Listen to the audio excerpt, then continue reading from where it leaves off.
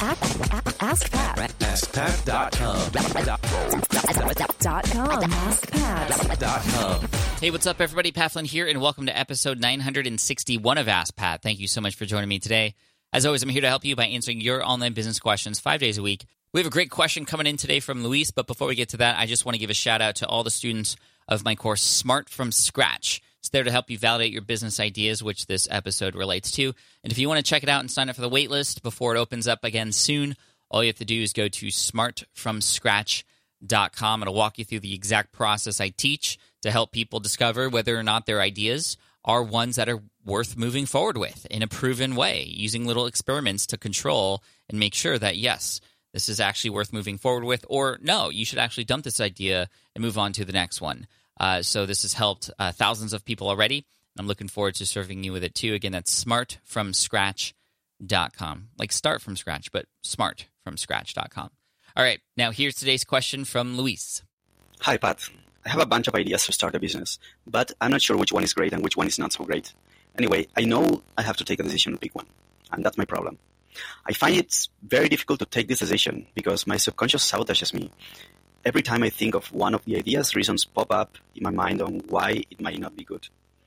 So it's a psychologically uncomfortable choice, and I hate that the perspective of beginning something makes me feel uncomfortable. I would rather be happy about that. From a psychological perspective, is there a way to reduce this pain? To be able to make a decision without having this annoying feeling inside? Or is it just like that, where you just take it and go forward? Maybe you could tell us, Pat, how do you feel when you have a bunch of ideas and you pick one? Because I'm sure you do it all the time. Thanks.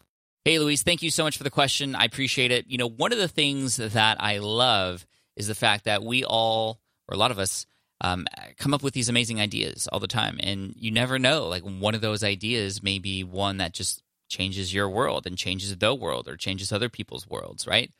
But at the same time, like you said, our brain likes to sabotage ourselves. It likes to get in the way. And after you get those initial really flourishes of excitement and what if and wonder, those what ifs sort of transform and change into, well, what if this doesn't work, right? So I always try to encourage people to, okay, let's think about the positive. So to counter that negative thought with a positive thought. So, oh, what if this doesn't work? But what if it does work? What if nobody likes my idea? But what if people actually do like your idea, right? That just initially starts to begin to train yourself to start thinking positively about these kinds of thoughts that you might have. This is something I'm training my kids to do, is to, whenever a negative thought about themselves pops into their head, to immediately counter it with a positive thought, an opposite one. And so I would recommend doing that for yourself as well. Now, obviously, that can only take you so far. You still have to take action, and you still have to pick an idea, because you're right. When you choose to go down multiple paths at the same time, you know, and this is the reason why it's so hard to decide, you know that it's going to be a decision that you're going to have to stick with, at least for a while, which leaves all the other ones behind. And so is it a good one? I don't know. This is why I recommend my course, smartfromscratch.com. It'll give you the insight in the experiments that you should do, these litmus tests that you should run to help you decide which ideas that you might have would be best to start with. And it's very much based off of not only the market that you're getting into and the customer and what's going on in their head, but also what's right for you. And along those lines, what I would recommend doing, Luis, the very actionable item I can offer you, and this is something I mentioned not too long ago in another episode, is to actually, if you have two ideas, I would then plan out and begin both of them as if you were going to move forward with them and get to the point before you actually start putting things into place. So all the planning stuff. So plan idea number one a little bit, plan idea number two. This comes up typically when people want to start like two podcasts at the same time, for example. Let's just say it's that for example. Let's just say it's that for the purposes of this example. So you want to start two podcasts. How do you know which one to start? Well, what I would do is actually outline the first 10 episodes of each of those podcast ideas, because it's not going to take too much time. Now, obviously, it would take a lot of time to set up both of them, to start interviewing people and get to that process. But even just the process of planning it out, the editorial calendar portion of this, the first, 8 weeks worth of stuff planned out, you would then be able to determine just really quickly, seeing it on paper on both sides, which one may be better suited for you, which one may be more exciting to you, which one actually makes sense, because our brains have this amazing talent for coming up with these scenarios and thinking about possibilities. But when you start to actually lay things out on paper, it begins to organize itself, because our brains don't do a good job of organization or thinking about like the actual what needs to happen until you actually write those things down. So when you write those things down, you might decide really quickly, oh, this one is for me, or wow, I definitely don't want to do that one, or whoa, this one's actually a lot harder than I thought. Maybe I should start with this one. So that would be the first thing I recommend, Luis. Can you plan out maybe the first 8 weeks of work that may need to be done with each of those things? That might help give you inspiration, motivation to either say yes or no to one and or the other.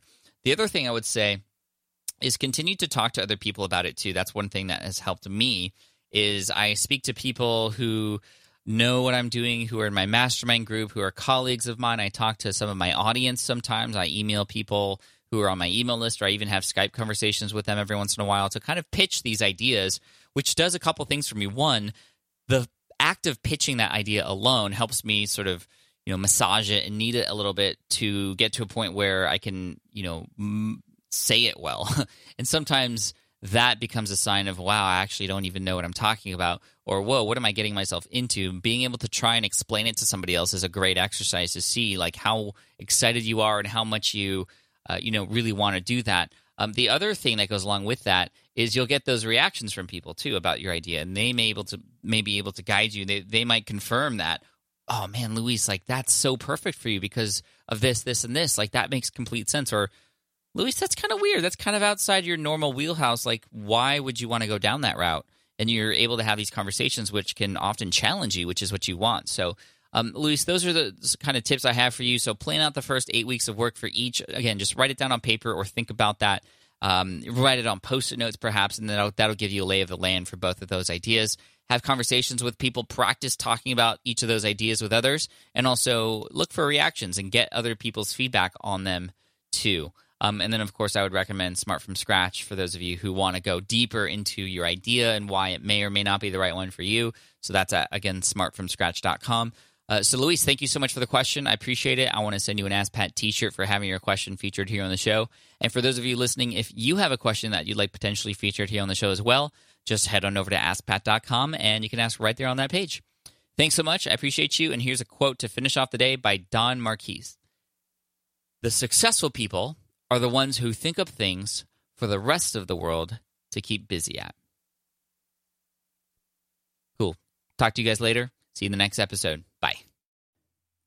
Hey there, thank you for listening to Ask Pat 2.0. Now, you might have noticed that we haven't published a new episode in a while, and that is because in 2023, after 1,269 episodes, we decided to sunset the show. For now, at least. In this way, we can focus our energy and efforts on our other podcasts and other projects. That being said, all 1,269 episodes are still live and downloadable, and the published dates may be old, but there are still a ton of questions I've answered on the show and people I've coached. Those episodes are just as valuable as they were back then. So you can also visit smartpassiveincome.com/askpat to dig through the archives. Plus, there's a search tool on the website that lets you search across our podcasts and blog. And of course, the Smart Passive Income podcast is still live and energetic and awesome and publishing twice a week. So make sure you're subscribed there so we can still continue this conversation. And we have some of the foremost experts and thought leaders in entrepreneurship on the show every single week, so you definitely don't want to miss it. Again, check it out. It's the Smart Passive Income podcast. Just find it wherever you're listening to this podcast. You can find it there as well. Thank you again for listening in, and I'll catch you in the next one. Cheers.